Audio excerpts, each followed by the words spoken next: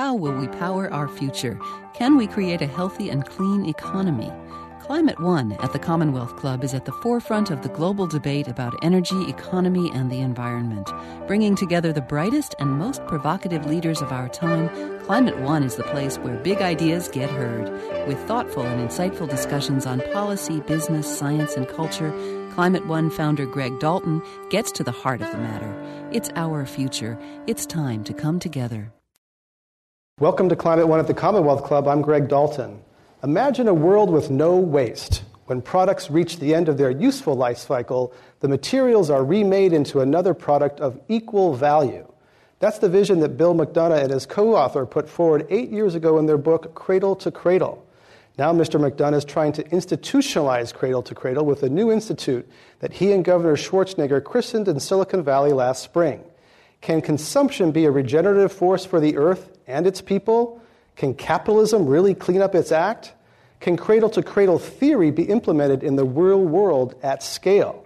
We'll discuss these questions and more with Mr. McDonough and our live audience today in San Francisco.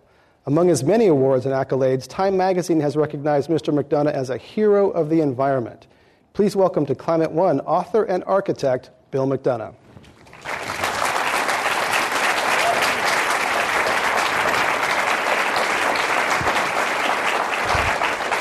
Thank you, Greg. First of all, I'd like to thank PG&E for making this possible. And we've done work with them, and they're a terrific asset to this community here in San Francisco area. And we're very, very privileged to have had the opportunity to work together. Mainly, I'd like to thank Michael Braungart, my co-author and German chemist, for working with me on this cradle-to-cradle thinking and the chance to bring it out into the world. And here in San Francisco, we've had the privilege of working with NASA. Steve Zornitzer is here. We just finished the design of a project that's underway, and I'm pleased to say that it just won the Green Government Presidential Award from GSA as the top innovative building in America for the government as inspiration. So we're pretty excited. Thank you for leading that. I'd also like to thank Don and Bob Fisher from The Gap. Don has passed away, but they gave us our chance when we were a small firm in New York to start working out here, and we did their corporate campus in San Bruno. It's now YouTube's headquarters. It's a giant roof of undulating meadow from the early 90s. We're excited that has been such a pleasure to watch growing and be a habitat. Our friends at Google, where we work, Recology, one of the greatest companies, I think, in the world. We're helping plan their facilities for the future, and they're seeing materials as nutrients, and that's a very exciting thing for San Francisco. And we work with the city of San Francisco now on these things, and UCSF is doing a new hospital, and we're helping with the material selection for the new UCSF Medical Center at Mission Bay, a children's, women's, and cancer hospital that will look at materials so that they're healthy for children, women, and do not give people cancer. And lastly, I'd just like to thank my friends at Vantage Point Venture Partners, a venture firm in which I'm a venture partner. So we get to look at lots of new technologies. So thank you for being here. I want to talk tonight about design, and I'm a designer. And to me, design is the first signal of human intention. And as a designer, I have to ask the question, if our intention as a species at this point is to destroy the planet, then we're doing great. If that's our plan, we're doing gorgeous execution. But if it's not our plan, what is our plan? And I don't hear anybody talking about our plan. What we see is a de facto plan. We see that things are just playing out as they have, and if it's our intention, then we are destructive, and we adopted as a species a strategy of tragedy. And if we want to be intentionally, strategically tragic, we can continue to do what we're doing. But as a lot of people like to say, insanity is doing the same things over and over again and expecting a different result. So the question for tonight, I think, is what is a strategy of hope? How do we allow the children to have a strategy of hope? And if all we can tell them is that our resources are going away, that our energy systems are polluting the climate, destroying the ocean, if that's all we can say, and then we say we have a population problem, and we look at a child being born in India or China or here, and we say, you're part of a population problem. The second you look at a child and you say anything other than we love you, human rights cease to exist. So what I want to talk about tonight is the design for 9 billion. It's not okay for us to worry about the top 2 billion. It's all of us, and we're all in this together, and we need a new design. It's a big thing. Now, I had the privilege as dean of the University of Virginia School of Architecture to live in a house designed by Thomas Jefferson. And when you live in a house designed by Jefferson, he's your designer. And if you look at him as a designer, you realize that he saw himself as a designer too. If you look at his tombstone, his last design, he only recorded the things he designed on that tombstone. It says, Thomas Jefferson, author of the Declaration of American Independence, the Statute of Virginia for Religious Freedom, which matured into the Bill of Rights, and father of the University of Virginia. That's it. Anything missing? Can you imagine being president of the United States twice, and it's not important enough to put on your tombstone? What he's recording are his legacies, his designs, his intentions, not his jobs. It's not his activities. It's what he left behind. That's what we should be looking at. If we look at the Declaration of Independence as a design treatise, what does it call for intentionally?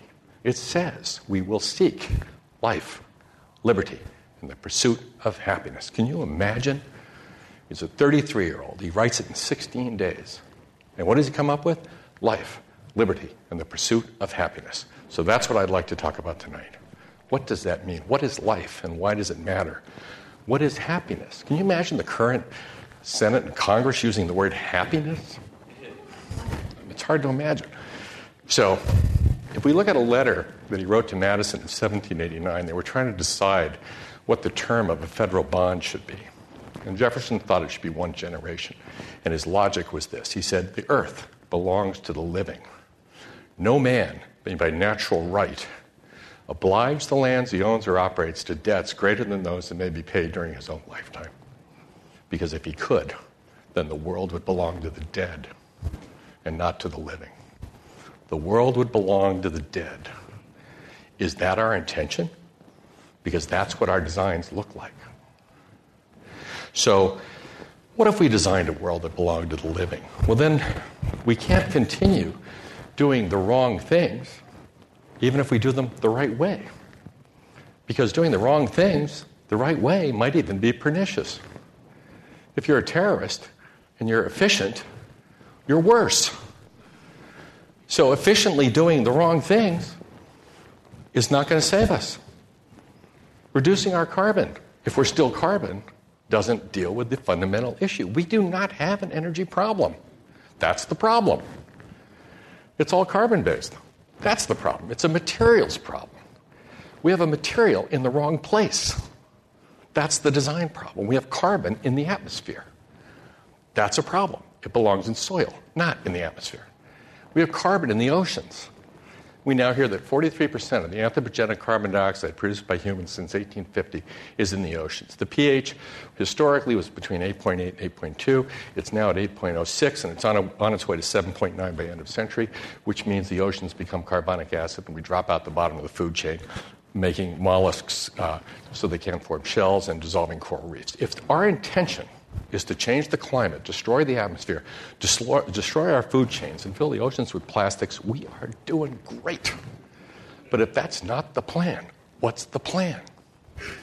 So, what we need to do is focus on what it means to be alive, to talk about liberty, and to talk about the pursuit of happiness. And we should design systems that support the things we want, not perpetuate the things we don't.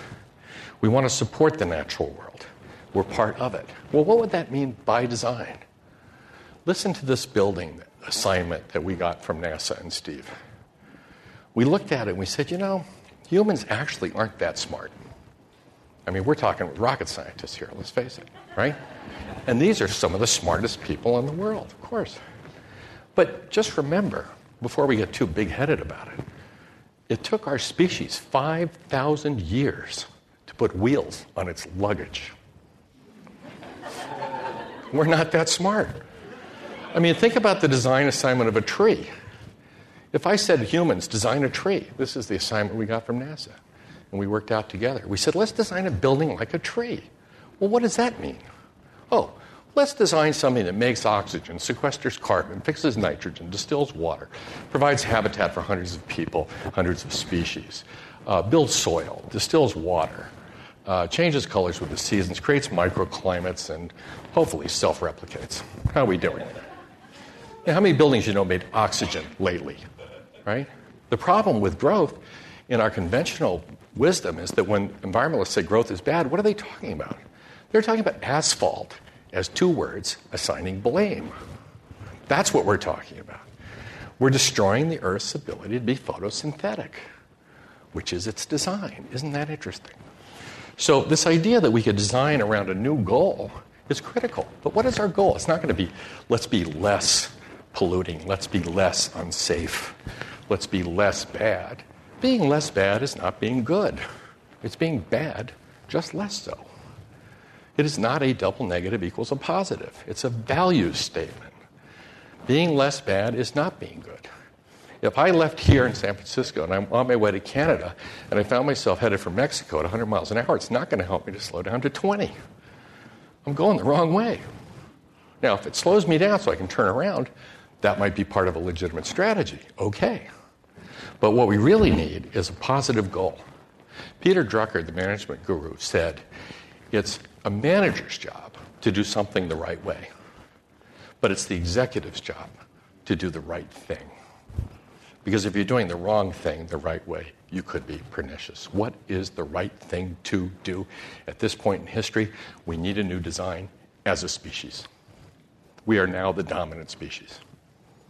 99% of the large mammals on the planet are under human management. We can change the climate. We can change the oceans. We can do all sorts of things. If that's true, then what is our intention? And how do we manifest that? So what is it the right thing to do? Well, why don't we start with life? We can talk about liberty and the pursuit of happiness, but let's talk about life first. What is life? What does it mean to be living? Well, if we look at the last century and we look for its great science, and we use it as a design instruction and as a poem, I look at E equals MC squared as a small poem.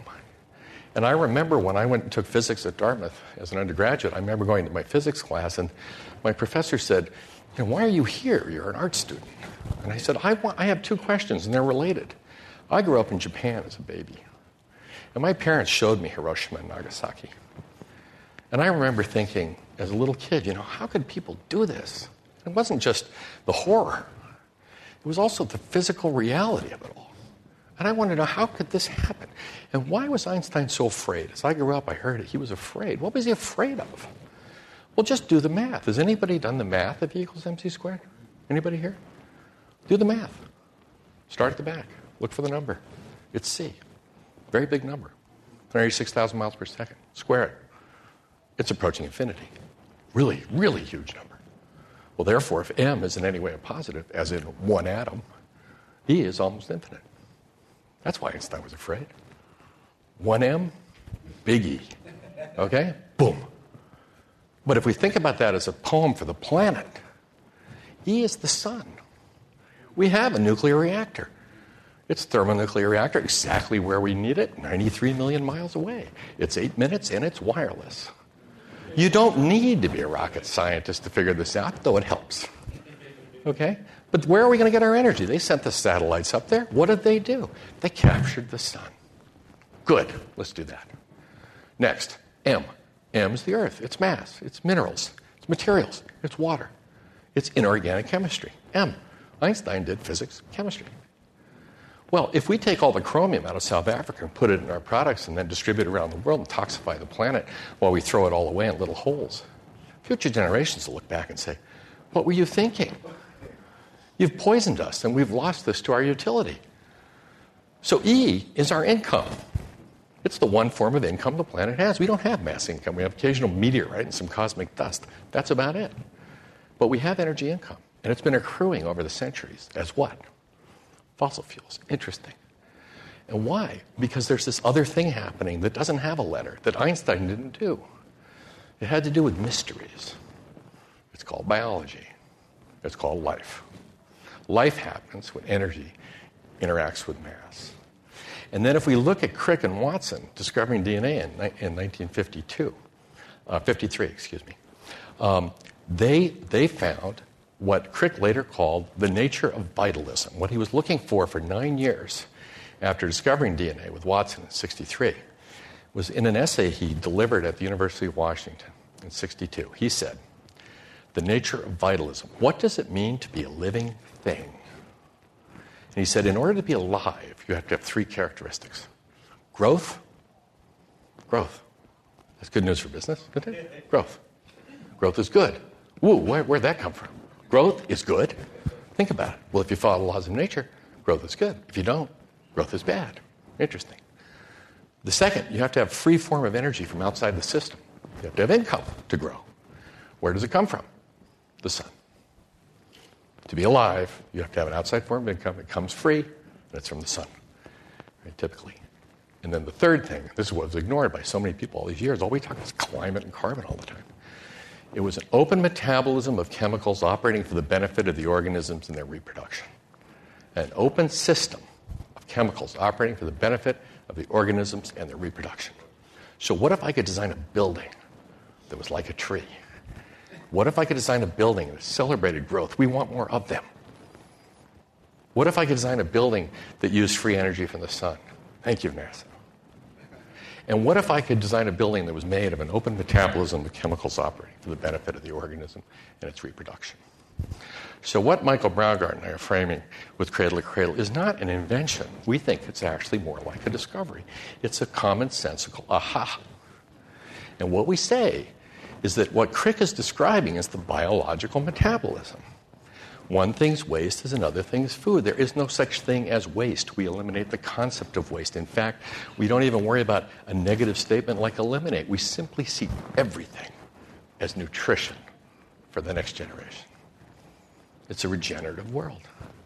That's the way it's designed. Why can't we align our design with that design?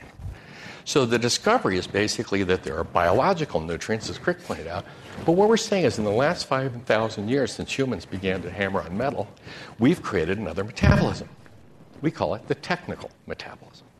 It's all this stuff, the computers, the cars, the light bulbs, you name it. These are the technical objects of our enjoyment.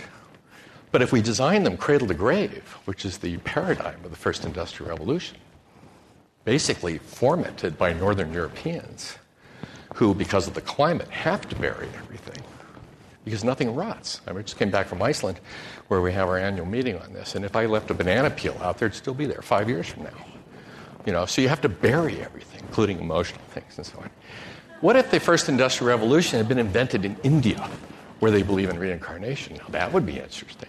So what we're looking at is what if we redesigned our industrial systems to recognize these two metabolisms. So the biological things that we design, things that are going to abrade, like our clothing, or things that wear off, like shoe soles. Why should the shoe soles of sneakers leave behind lead stabilizers for our children?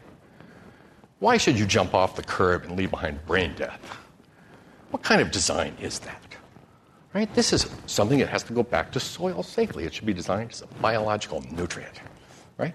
Other things, plastics, metals, and so on, can be designed as technical nutrients. So the things we actually consume can go back to nature safely. The things that we don't consume, we're really customers of them. We want the service of them. Those should be designed to go back to the technical cycles ad infinitum safely. And not just like the Europeans did where they banned lead in computers, and now they mine more lead in China because what they substituted for the lead when they said no lead is they substituted a combination of bismuth, tin, silver, copper, an amalgam that gets brittle, forms hairs, can start fires. They didn't say what to use. But bismuth comes with lead mining. So now we're mining more lead. So now there's a glut of lead, and the rivers in China are getting lead. The kids are getting brain death. They're sending the lead to Africa where it's putting gasoline. So the little kids in Europe don't see the lead they never saw, and the kids in China and Africa get brain death. Is that a good design? Is that our intention? What if we design the lead so that it never leaves the industrial system and computers go back to becoming computers and the lead never leaves the computer systems? That's much more interesting to us. That's an open metabolism of chemicals operating continuously for the benefit of the organisms. We call them technical nutrients. You see, lead doesn't know if it's a good or a bad. It's just lead. It's like a hammer doesn't know if it's good or bad. A tool, only value is based on the intention to which it's put. So a hammer's not a good or a bad. If I hit you with it, it's a bad. If I build you a house with it, it's good. So lead is not a good or a bad. It's just lead.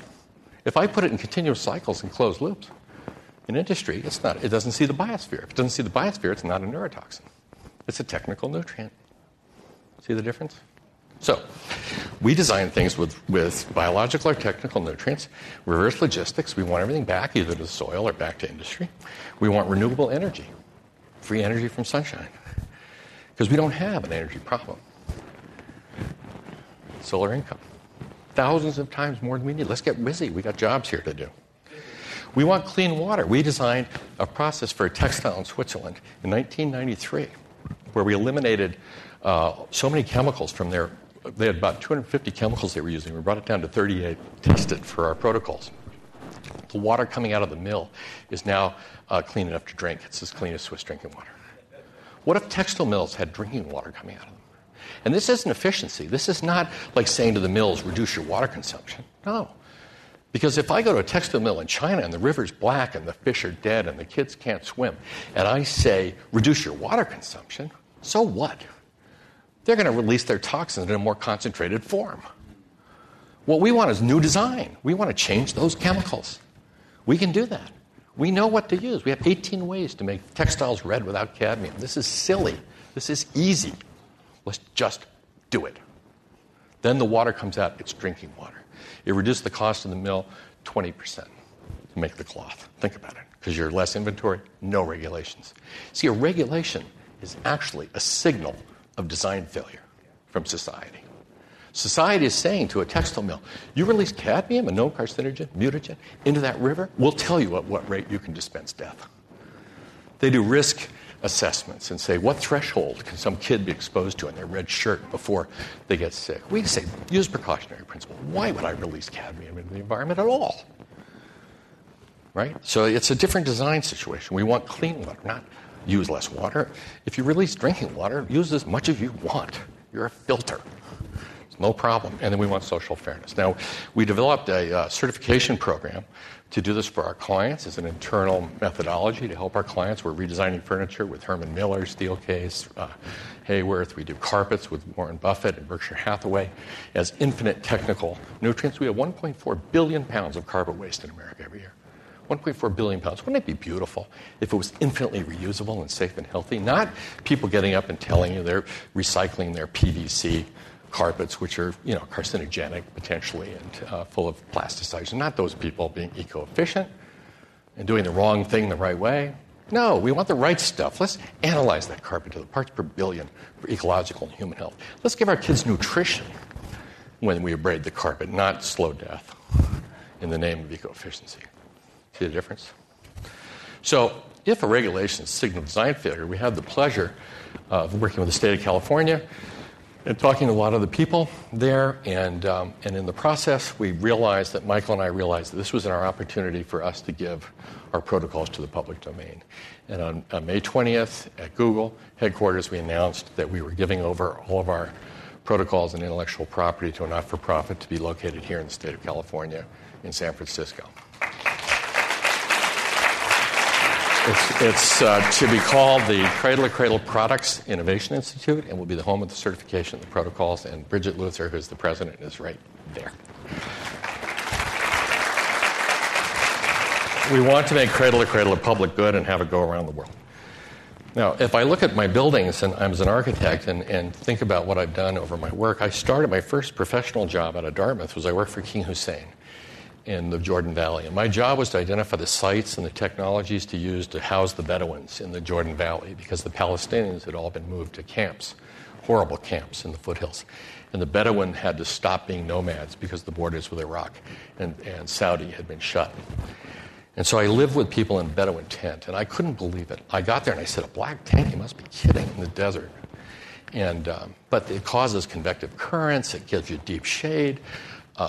It seals up tight as a drum if it rains, and the factory that makes it for you follows you around and eats everything you can't. It's a goat, and gives you fur, skins, wool, butter, cheese, flesh, etc. Unbelievable. One little animal wandering around behind you, doing all this. And I couldn't believe the exquisiteness of this tent. And then I looked at mass buildings, mud huts, and all that kind of technology and realized we had to bring back the domes. And we started a little dome school because they have no tensile materials. And I started thinking about mass, transparency, and membranes as the fundamental tools of human shelter development. And then I went to Ireland in 1977, and I designed the first solar heated house there with help from NASA. They sent me copper coated with emissive materials. And I built a solar house. It was silent. It worked beautifully. It had two simple dampers, gravity dampers, sitting in Greece. And I brought in a poet, which is the tradition in Ireland before the people moved in. And I brought the poet in. I said, we have to write a poem about the house. That's their tradition. And the poet stood there for half an hour in silence in a little warm cottage in the cold, wet place. And at the end of half an hour, I was waiting for my poem, and he looked up and he said, "This is a fierce commotion." That's my poem. And in 1984, we did the Environmental Defense Fund, and we, in New York, the first so-called Green Office, and we started looking at materials, and we asked manufacturers what were in their products, and they all said, it's proprietary, it's legal, go away. We then got hired by Don Fisher and Bob Fisher to the Gap corporate campus. We won a competition here for a building with an undulating meadow in a place that had stormwater problems. And when we got to the city and they said, well, what about all these stormwater problems? And we said, what stormwater problems? There are no stormwater problems. There are stormwater opportunities to make habitat. So when the birds fly overhead and look down, they could say, oh, it's our people. They're back.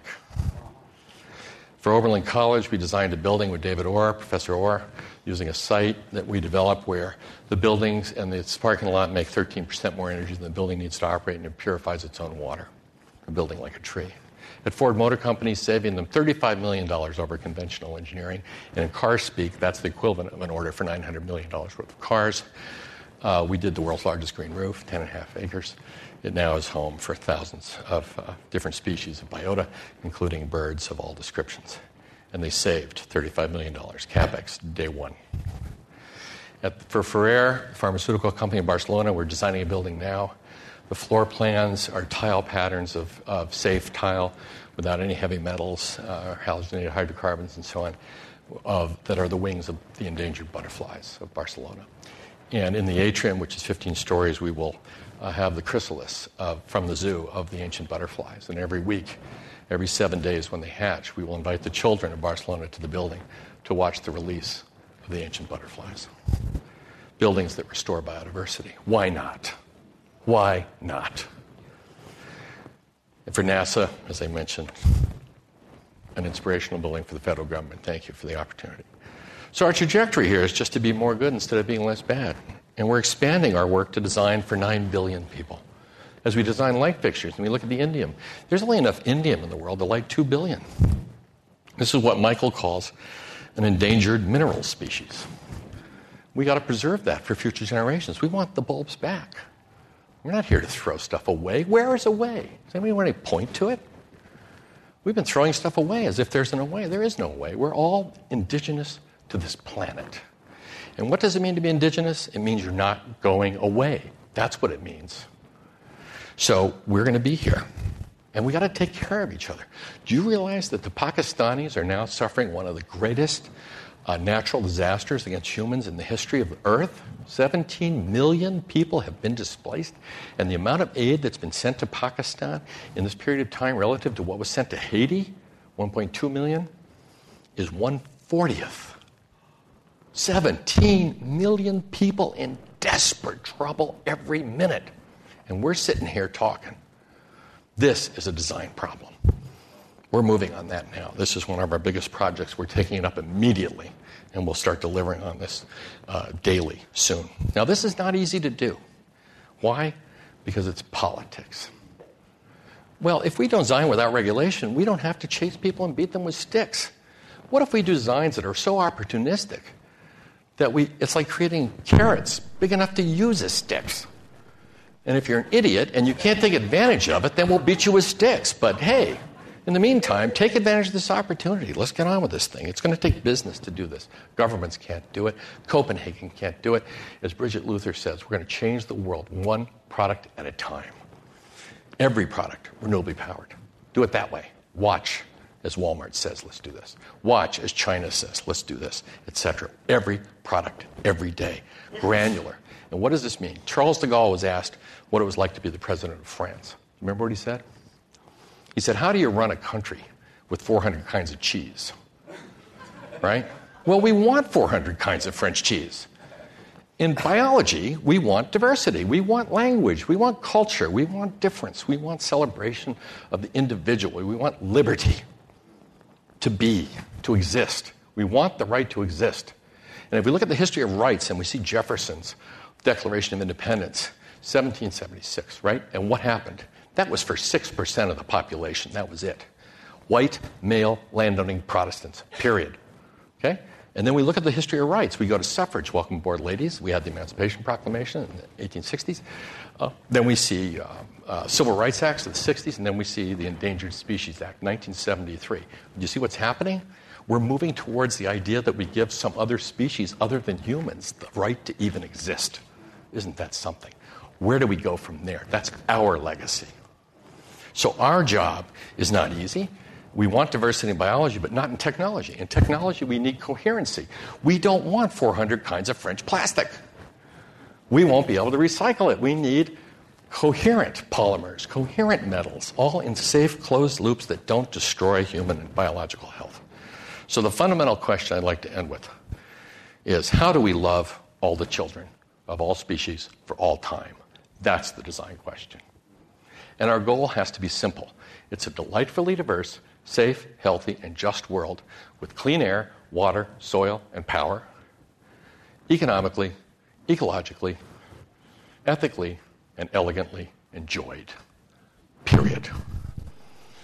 When Jaime Lerner, the mayor of Curitiba, had complaints from his citizens that children from outside the city limits were using the city's libraries, and parents complained that those parents in those poor places had their children using the city's libraries, which were paid for by their taxes, and they should stop them. You know what his answer was? He said, let's build more for them. When you start to love the children, you have to love all the children, not just your children. Because if those children grow up hating the city, they will destroy the city. And so I say to us as designers, if the children of the world, because we're not willing to share our intelligence with them, this generation to the next, if they grow up hating the world, they will destroy the world. And that is a big design problem. Thank you.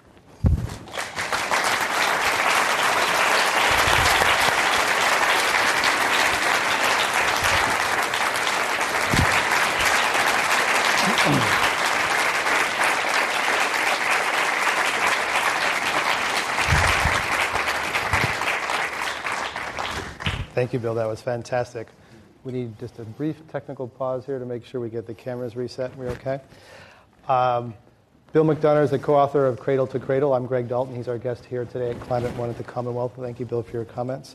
I'd like to pick up on the Cradle to Cradle Products Innovation Institute that you mentioned that is getting going here in California. You mentioned that you donated the intellectual property. And how will that work? I mean, how will the certification process work? One of the critiques, I guess, of the previous way was that it was a little bit of a black box. Will this be open and transparent in terms of the protocols for how a company gets a product certified? Absolutely. And what we had before was a way of helping our clients get registered in their improvement. It was an internal process, and it wasn't really a public thing. It was a private certification. And we agreed that it really should be a public good because we think it is valuable. And we looked for ways to give it away, but we didn't want to just give it into the web because we have thousands of chemicals databased for their positive effects, not just negative. And we didn't want to just release that and have it turn into something used by hacks to make a mess of it. So the nice thing about releasing it now to the Institute is that we can give it over in a coherent way that can be part of the public good, public domain. And the black box part of it had a lot to do with the fact that we have to maintain secrecy agreements in the chemicals industry because working with our clients, we need to know everything down to the parts per billion. And so when a client says, here are our suppliers, and the suppliers won't tell you what's in their ink, then we can't certify the product. So, because we don't know what it is, it's undefined. And then if the ink manufacturer says we're not going to tell you what's in our product, we just tell our client, don't use their ink. It's that simple. And then the forces of commerce come to bear.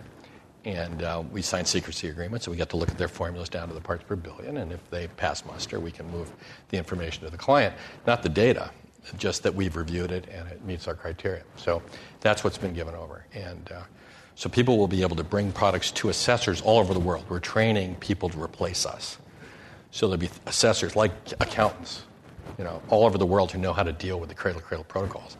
And then they can assess products everywhere, and they will be sent to the institutes for their certification. And they'll pay to get this certification? Companies will pay to get this product certified? Yeah, they have to pay the assessors. They can use their own people, and then they'll pay a nominal fee at the institute for the registration of their product in the databases of certified products. And the idea being that over the years there'll be institutes in most countries and thousands of assessors, and we're going to have to trust everybody. It's like taxes. We're basically saying everybody, check out your stuff, report on it, make it transparent, and put it on the web. We're going to make everybody put their information on the web, make it live. And if they meet their goals, they stay certified, and they have to improve their product constantly. And if they stop doing that, they can lose their certification. So I believe previously you certified 160 or so products. How do you think about this? 400 now. 400 now? Okay. How do you think this will scale, and why did you do this in California? We did in California because if you look at the history here, there's a history of caring about things like green chemistry. The Green Chemistry Initiative in the state of California is unique in the world. Pretty astonishing. Things like that. And the other thing is, as we go into the next elections and things like this, what we do is super popular with Republicans, which is good. Because if you stop and think about it, what we've done is we're like a trim tab on a super tanker. I don't know if a super tanker cannot be turned by a wheel because the rudder is 6 stories tall, and you can't turn that. Right? So what they do is they put a little rudder on the big rudder. And then they turn the little rudder, and that's like us. We're a little business, and we point the direction for big business. They go there. And then the big rudder, which resists it, a bunch of mules in the company or something, and all of a sudden this big rudder turns, and then the whole ship turns in the direction you pointed. So it's a little business. It's been advising huge businesses, and we're doing probably the most environmentally sensitive work in the world, but it's just little business and big business. We have never used a regulation, we've never used a government grant, and we've never used foundation other people's money. That should be interesting to Republicans, right? On the other hand, for Democrats, hey, this is the highest level of environmental performance you're going to see anywhere. Renewably powered, clean water, social fairness, and profitable businesses that reduce costs. So who's got a problem with this? This is common sense. I'd like to have you respond to a phrase in the October issue of Consumer Reports that says, in May 2010, after jewelry containing cadmium was reportedly found in Walmart stores, Walmart said that it would voluntarily adopt European safety standards for cadmium and other heavy metals. So 2 key words there, voluntary and the European higher standards. Is that the right way to go? I think it's very important for them to say things like that for a lot of reasons. One is that, the problem with the cadmium was cadmium is something like 1,000 times more toxic than lead. So is this an issue? You bet. But what happened is the Chinese apparently, when asked, why did you use cadmium? They said, well, they told us we couldn't use lead. Right, but nobody told them what to use. You see, that's a problem. The EU banned lead, right? And the EU banned lead, right. And so nobody told the electronics what to use as solder. They just said no lead. So I think on that side, it needs to be a much richer mix. We need to go ahead and say these things are of concern. But the problem is, there's nothing wrong with cadmium. See, if you put cadmium in a solar collector, like cadmium telluride solar collector, and you know where it is, and you take responsibility for it, and you say, whenever you're finished with that solar collector, I want it back because I own the cadmium. I own the responsibility for that. It's a technical nutrient, right? If I put it on a child as jewelry, it's a toxin. So we need that fundamental distinction. So one of the tricky parts of the European legislation is that I don't think, understands the whole systems issue about these materials. It just simply says, watch out for this. And I think we have to be very concerned about that in all these regulatory situations where we just ban something, but we don't really talk about the positive lists. So, for example, under dose and duration toxicology, somebody might say cadmium in a red shirt can be used at a certain level, as a dye because it's below a threshold of giving you cancer. Our issue is it's in the biosphere, it's on your skin, it might get thrown in a landfill. Why are we putting carcinogens in the biosphere? So we have 18 ways, we have the positive lists, we call them. We have 18 ways to make any textile, polyester, cotton, hemp, whatever you want to make. It doesn't matter. Well, we can make it bright red without cadmium. Why wouldn't we do that? It's cheaper, it's smarter, and you can drink the water that's coming out of the factory. Whereas if it has cadmium in it, you wouldn't want to touch it. We have this tendency to regulate by chemical, toxin by toxin. Right, with no context. There's a law for every toxin, and then a bureaucusy grows up around that toxin, and it tends to be very fragmented. Right. But you said something, responsibility, which is producer responsibility. Right. So you're okay with lead in a computer as long as the computer maker takes that computer That's back. what we proposed starting in the 80s, yeah. But Silicon Valley's been very reluctant to extend producer responsibility. They say it's the consumer, we sell it. There's free recycling. You see a little bit now, HP and others sort of taking back toner cartridges, that sort of thing. Right. So are you going to push on producer responsibility? Because that's really where your theory hits some conflict, where the companies don't want to take responsibility for the whole life. It's sort of amazing, isn't it? It's one of the hardest things we have to tackle. But it's fun, though, because if you think about it, I remember we were meeting with an important shoe company and a long time ago. And Swish. Yeah. Well, I think, Nike has been fantastic. I designed their European headquarters. And after we started designing that, we won that bid to design it from Nike. They said, let's talk about shoes. And we did. And they've been fantastic. You should know this. They've done deep chemistry. They're really serious about this stuff. So fair play to them. But one of the points that we were trying to make about extended producer responsibility was we said, well, you should be taking your shoes back. And people would say, well, what do I want with this old pair of shoes? It's like a liability, not an asset. This thing's going to cost me money to get, redeployed as, playground floor or something. And the stuff's not designed for that. So it's really problematic. But our point to them was, look, and we make it to all of our suppliers and our clients, and you should see the ones that are coming around. It's fantastic. Like Berkshire Hathaway with Shaw. I mean, they just love this because that market really cares about these things. And so you have to work in these different markets. Isn't it interesting that there's a U.S. Green Building Council, because we all started in architecture and got this thing rolled out. We got 90,000 members. But there's no U.S. Green Product Development or Design Council. Where are the industrial designers? What have they been doing? We're out there trying to do our best, even if we're just being less bad. But these people haven't even thought about it. They're brain dead. It's astonishing. It's like too much exposure to cadmium or something. So, no, I'm serious. They're just not dealing with it. But if you really stop and think about it, think about this. If I come in with an old pair of shoes, and I say, here are the shoes, take them back. And you're going, no, you must be kidding. You look at these companies, they don't make anything. It's all offshored. They don't make anything. What they are marketing and design companies. That's what they are. And 75% of their budgets are marketing. Now, you're telling me that you're selling somebody a pair of shoes, $75 of which is basically attributable to marketing, and you're afraid when somebody comes back and says, here's your old shoes, I'd like a new pair. I mean, what did you do before? You sold them the pair of shoes and waved goodbye and say, I hope you don't go to Puma or Adidas. Bye. Why would you wave goodbye to your clients and your customers? You want to create a family where people get involved in recycling stuff, and it's fun. And every time we do it, the company gets better. That's a story. That's what we need. In some industries, I heard about this today from a reporter, that air conditioners, for example, rather than buying an air conditioner, selling a product, they're trying to sell a service. Exactly. So that you don't buy an air conditioner, you basically buy cooling. You rent cool air. Exactly. And that company then takes that back. Yeah. And in that kind of model, where people rent services rather than buy products, then it makes a little more sense for that's what we producer responsibility. Yeah, we proposed that in the 80s, and that's what's coming about. See, what's nice about that is now it's in the interest of the company to make their high-quality products. Yeah. See, so they're going to want to use gold on them. Yeah, because they own them, and they don't want to have to take them back. They're going to use gold coatings on connectors and things like that because they don't want to have them come back because it's a cost. They might make a cell phone that lasts more than 18 months. Whatever, or works a little bit. Bill McDonough is the co-author of Cradle to Cradle, as our guest here today at Climate One.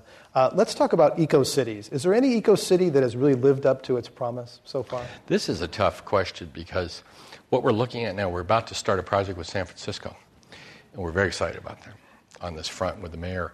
We're in great discussions now on San Francisco in this context, and it's been really hard. I mean, the cities in China, Masdar, I don't know if you saw the one in Abu Dhabi that was so ambitious, has had to restructure all of its goals because they realized they couldn't manifest what they were hoping to be able to do and things like that. So these things are not easy. The movement, I think, is going to be what we call an essay of clues. And as we've been along, we've learned as we've gone. We've stumbled here and risen there and do all sorts of things. And it's like Jefferson said when he brought in the University of Virginia, and he had these 10 pavilions for the professors and then the students in between. I lived in one of those pavilions. And Jefferson was asked why the 10 professors that he brought in to inhabit these buildings to start the university, the first institution of higher learning, public in America. And they came at the legislature in Richmond and said, how can you get these 10 people? All they do is argue with each other. And he said, of course they do. That's the point. He goes, education requires the fierce clash of ideas. Interesting. And that's what's happening with the cities. We're seeing clues everywhere. And one of the clues that we're working on is how to make cities part of the biological organism. The premier of China announced that the Chinese cities with current development would destroy 20% of Chinese farmland by 2020. They would lose 20% of their farmland. They don't have a lot of farmland. They just pave it over, build housing, sure. They build buildings.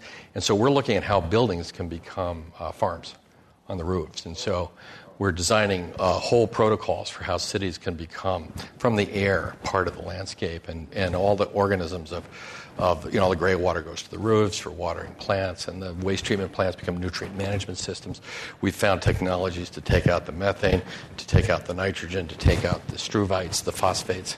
This is very important because China last year captured the world phosphate market by collapsing the price of phosphate, and they went out and leased and bought all the phosphate mines in the world. So if our cities don't become fertilizer factories, we're going to be starved for nutrients in our cities. And so why shouldn't our cities take our poop and turn it into nutrient management? Because if we can take out, which we figured out how to do, these nutrients at cost-effective ways, we can produce a 12% return on this fertilizer for what used to be a sewage plant, it's now a nutrient factory, and then return it to the farmers. Then they grow the lettuce again, we eat it, and back goes the cycle. That's what cities have to do. They have to become part of the open metabolism of their support for their citizens. One of the Chinese eco-cities that you were involved with, Huangbayou, didn't pan out as planned. Well, that's not a city, that's a village. Village. What did you learn from trying to I learned a lot there. We designed a little house out of straw that the local villagers could build themselves. And then the mayor, I guess he is, developer, went ahead and just built 40 of them in barracks like rows. And we designed them so they'd be built by the villagers, and they would do capital. They would invest in themselves and figure out how to do capacity building. Mm-hmm. And he went ahead and got outside builders to do it in a hurry because he wanted to please Beijing. So we had to just walk away from it early and just quickly. But we got attacked for allowing this little barracks-like thing to pop up. And I didn't say anything because I didn't want to embarrass anybody. It would have embarrassed people in Beijing who had been pushing him to get this done in a hurry. So it was just a lesson learned, big time for me. Well, lots of Westerners and Western companies have learned tough lessons in China. Well, you got to hold on to your principles and don't let somebody run off with them. Yeah. I'd like to invite members of the audience to line up at the microphone, actually behind Brandon back there in the check shirt. We'll line up behind Brandon, and then we'll try to get through the line. I have two quick questions to ask before then. Bill McDonough is co-author of Cradle to Cradle, my guest here at Climate One. I'm Greg Dalton. Who's an architect that maybe one that we haven't heard of that you find really inspiring today? Oh, that you haven't heard of? Oh, my goodness. Well, I think you may not have heard of him, but I mentioned him at the end of my talk, is Jaime Lerner. He's an architect. He was the mayor of Curitiba starting in the 70s. Mm-hmm. But he just had this sense of what it means to be very practical. He had basically developing country, 600,000 souls under his influence, in a sense, as their mayor. And he just tried to figure out how to love all of them and make the city a great place to live. And it's now 2.7 million and has one of the most advanced transit systems in the world. They get a lot of press. They do. Rapid and that's a designer. Rather than building a big mausoleum for books downtown, they built lots of... little libraries, yeah. What's a building that you find really exciting, other than the one that you're not doing for NASA and others? What's one that you think we ought to really know about, a real exciting building that's sort of pushing the envelope on? Well, I think if you look here at your institute here that Renzo Piano did, The California Academy of Sciences? Yeah, Academy of Sciences. I mean, it's fantastic because there's all these essay of clues going on there. He's got a cornice that's solar collectors and, green roofs and all that kind of thing. So there's a lot of clues going on in that building. Yeah. We're seeing a bunch of buildings in Europe that are very exciting for us. And a lot of them are, I think the cradle thing that excites us is how much fun it is. I think that's really the way to look at it. We're seeing buildings that are leasing their windows. This is something that Michael has helped a company work with. And that's great. They're leasing transparency. Isn't that great? So the window company, which has to use toxic metals to do these coatings to make them efficient, is saying, oh, wait a minute, we're responsible for all that. So when these windows are going to be replaced by a better window at some point in the future, we'll bring it to you, and we'll take the old ones back because we know what to do with these materials. And it's not because solar energy is being generated by a thin film on the windows. It's not. In their case, it's energy efficiency. Okay, but most of these low-E windows are all coated with metals, and they should be responsibility of the glass companies, of course. Interesting. Yes, sir. Let's go to audience question, please. Hi, Bill. Good to hear you talk again. A local question, an international question. Locally. Pick one. What's up your design sleeve since you're building in Mission Bay and Moffett Field, and by 2040 or 2050, it looks like they're going to be underwater if things keep going the way they're going? Yeah, that's why we're working in Holland. We're trying to get a sense of what's coming at us. Working with the Dutch and watching them work with the natural world when the natural world represents such a threat has been fascinating. Because the Dutch are very pragmatic people. And so they look at this and say, well, we're going to have to suffer it ourselves. Think about them. They're already underwater. Okay? So I think we're going to have a phenomenal issue here in terms of what kind of infrastructure we're going to have to build to protect our existing capital assets. It's going to become a massive issue. When I came here today and looked around, just the coastline here is going to change dramatically, and it's amazing when you think about all these years where we've been worrying about estuaries and this little bit and that little bit. We're about to build seawalls, folks. It's going to get really big. The world is going to change. We're going to have to come together to understand what it means to continue to develop as humans in the natural world and how we're going to support nature and how it's going to support us. And so I think we have to go to the Dutch and seek counsel. Next question. Thank you. Hi, Bill. Thank you. My name is Sudeep Motapalli Rao. And Greg, thank you so much for... I think the Commonwealth Club has lived up to its fundamental principle inspired by Mr. Adams about setting... Appreciate the compliment. So what's your question for Mr. Setting the truth free. Okay. I appreciate the urgency, but I just wanted to pause for a moment and urge the audience, and here and also on the internet, that what Bill has shared right now is a template for success for the country as a whole, and its potential, if all the investors in Wall Street and others in the country can listen, that here we have defined a template for how to make our economy move forward from where we are. Thank you. And your question for Bill is? You've been asked a question, Bill, about eco-cities. Can you please consider, I just came back from Burning Man, that is an Came back from where? Burning Man. From Black Rock City. Burning Man, yeah. Black Rock City in the desert at Nevada. And the Bureau of Land Management is doing an excellent job of managing with these people. And they go from 2 months before Labor Day weekend and start 2 months before and 2 months after Burning Man. And it's an eco-city that forms and then it goes back to its original state. So I just want to consider your thoughts. Would you ever consider going to Burning Man to observe... thank you. My name is Sudeep. I'm a designer in San Francisco. I'm from the land of chilies in New Mexico and Andhra Pradesh, South India. Thank you. Have you been, Bill? No, I haven't. Do you want to go? I think it sounds like what... Lots of Googlers go. Some of your clients go for sure. It sounds amazing to me. I'm always up for an anthropological field trip. Next question. Thank you. Hi, I'm Haley Mahler, and I'm an undergraduate at UCLA. I have kind of a slightly more concise question, which is, I recently saw The End of Suburbia, and you expressed in that film that that suburbia is obviously a huge design problem that we have. And I'm curious as to, I know there's a lot of hope for how things can be designed for the future, but for things that have already been built and conceived of, what do we do with them? And also, where do students fit into this? Great. One of the things that I think we have to do immediately is adopt a tone of great humility, because this, as I pointed out with the cheese, is not going to be an easy thing to do. So what we're looking at, if you take a look at suburbia, the issue would be how do we honor the rights of people to life, liberty, and happiness, pursuit of happiness at all stages of life. And what's fascinating is if we come up with one design solution for everybody, i.e. suburbia or something like that, we're not taking advantage of the richness of life itself. And so for a lot of students, for example, they want to wear black and find mates. So they're not going to suburbia, let's face it, right? So we need cities for these people, right? And then as you get older, we need cities for people who want to be in society as they get older. They should walk out the door and be in a cafe society, things like that, not holed up in some file cabinet out on some cul-de-sac. So, there may be a moment for suburbia for young families that have a couple of kids and want to go out and pretend they're little British farmers with their tractor and garage. It looks like a barn. But, that's for certain people at a certain phase of life. And we should really just celebrate everybody and try and figure out how to remanifest this stuff and do an optimization over time. But if our cities, you see, could turn into farmlands on the roofs, and all of a sudden there's this whole thing going on about pure air and silence.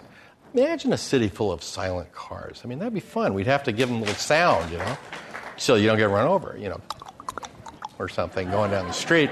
But, just to reimagine this. What if our food, we're looking right now at vertical greenhouses and things like that, and we're designing a restaurant where the lettuce goes right by your table as it grows, and you pick it right there, like that, for the fun of it.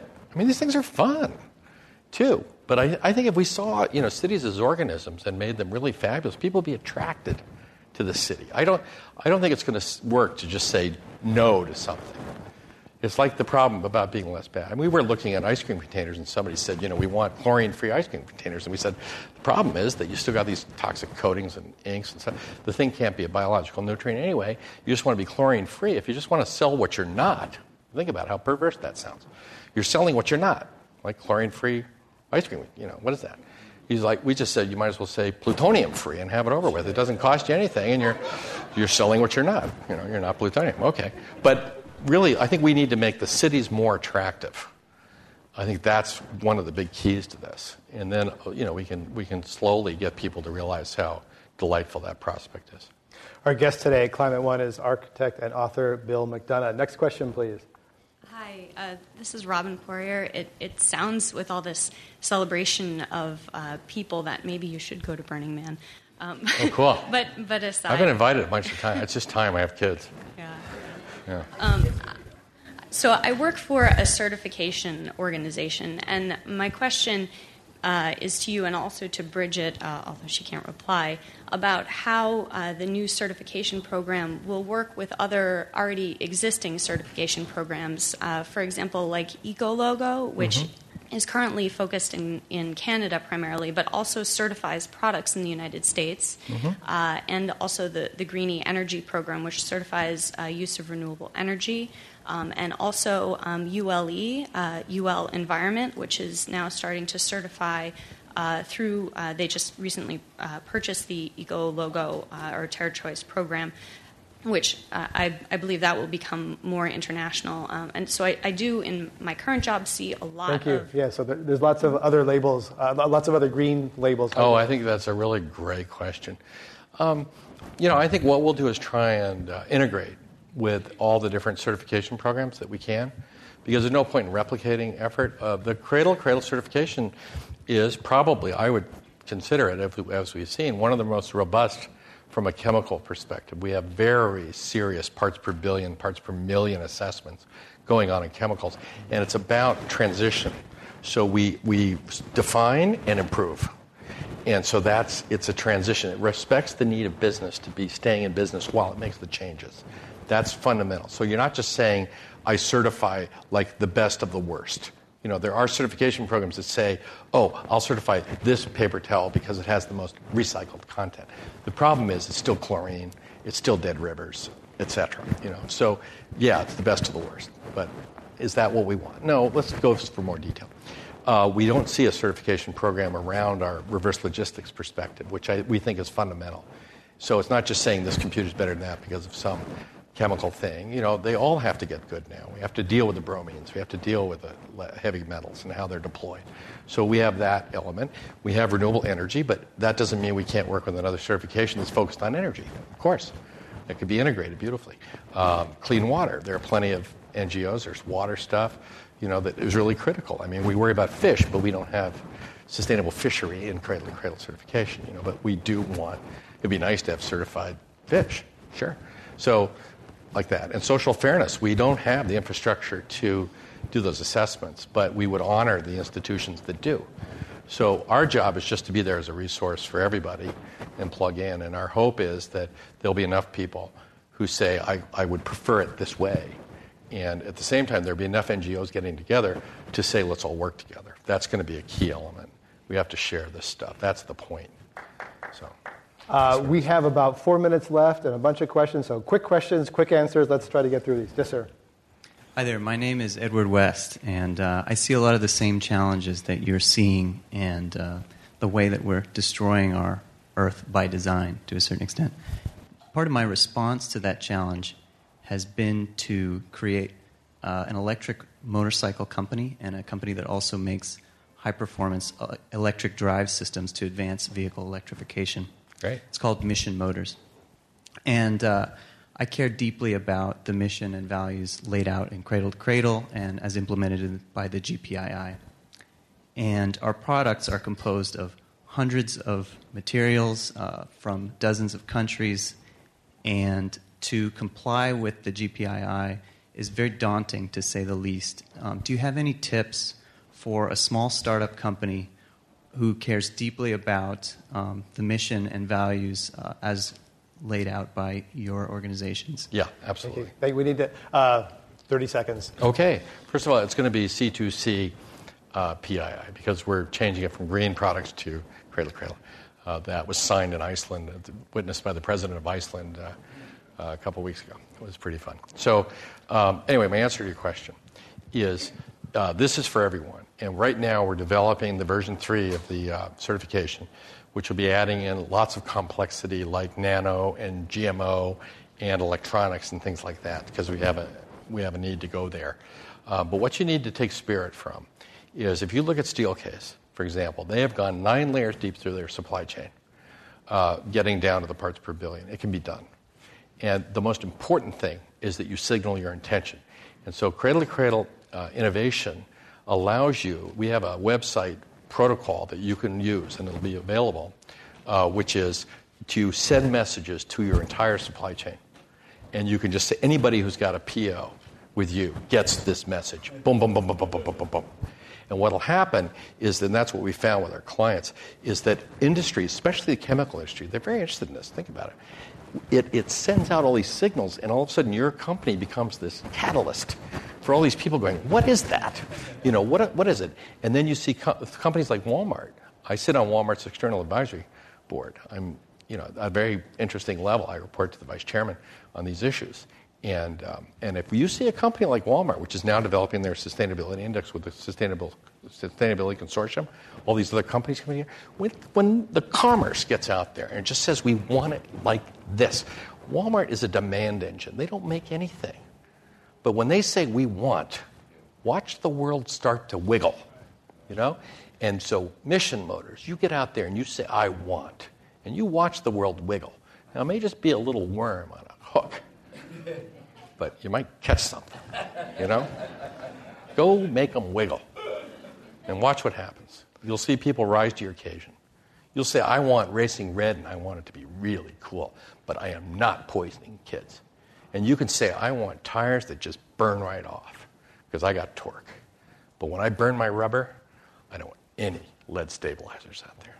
You can do that. Bill McDonough is co-author of Cradle to Cradle, and our guest here at Climate One. We are at the last question, last quick answer, please. Hi, Bill. Anthony Ravitz from Google.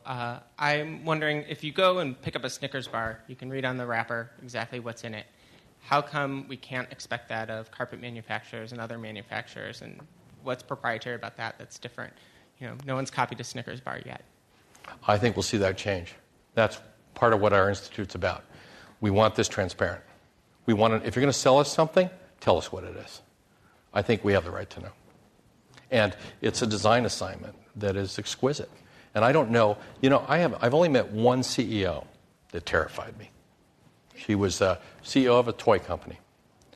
And but other than her, I have never met one CEO or designer who ever says, after they hear what we're doing and get access to our tools, says, you know what, give it to me toxic. But Not one. Shaw Carpet could disclose now, right? Sure. Why don't they? They will. Okay. Once the vehicle is available. See, the thing is, we've got to be coherent as we go forward. We have to be in a defined system. If you just start throwing information out there without context, you're an idiot. There's no system, right? So if you look at the regulations on a Snickers bar, it's because somebody has created a context in which they're reporting. I think it's fair. We should absolutely say that. Tell us what you're selling us. That's fair. I mean, why should we be sold undefined things? We didn't buy a rubber duck to make our kids sick and change their hormones. It's not fair. Wow. It's just a question of life, liberty, and the pursuit of happiness. We have to end it there. Our thanks to Bill McDonough, co-author of Cradle to Cradle and co-founder of the Cradle to Cradle Product Innovation Institute. I'm Greg Dalton. Thank you all for coming to Climate One today.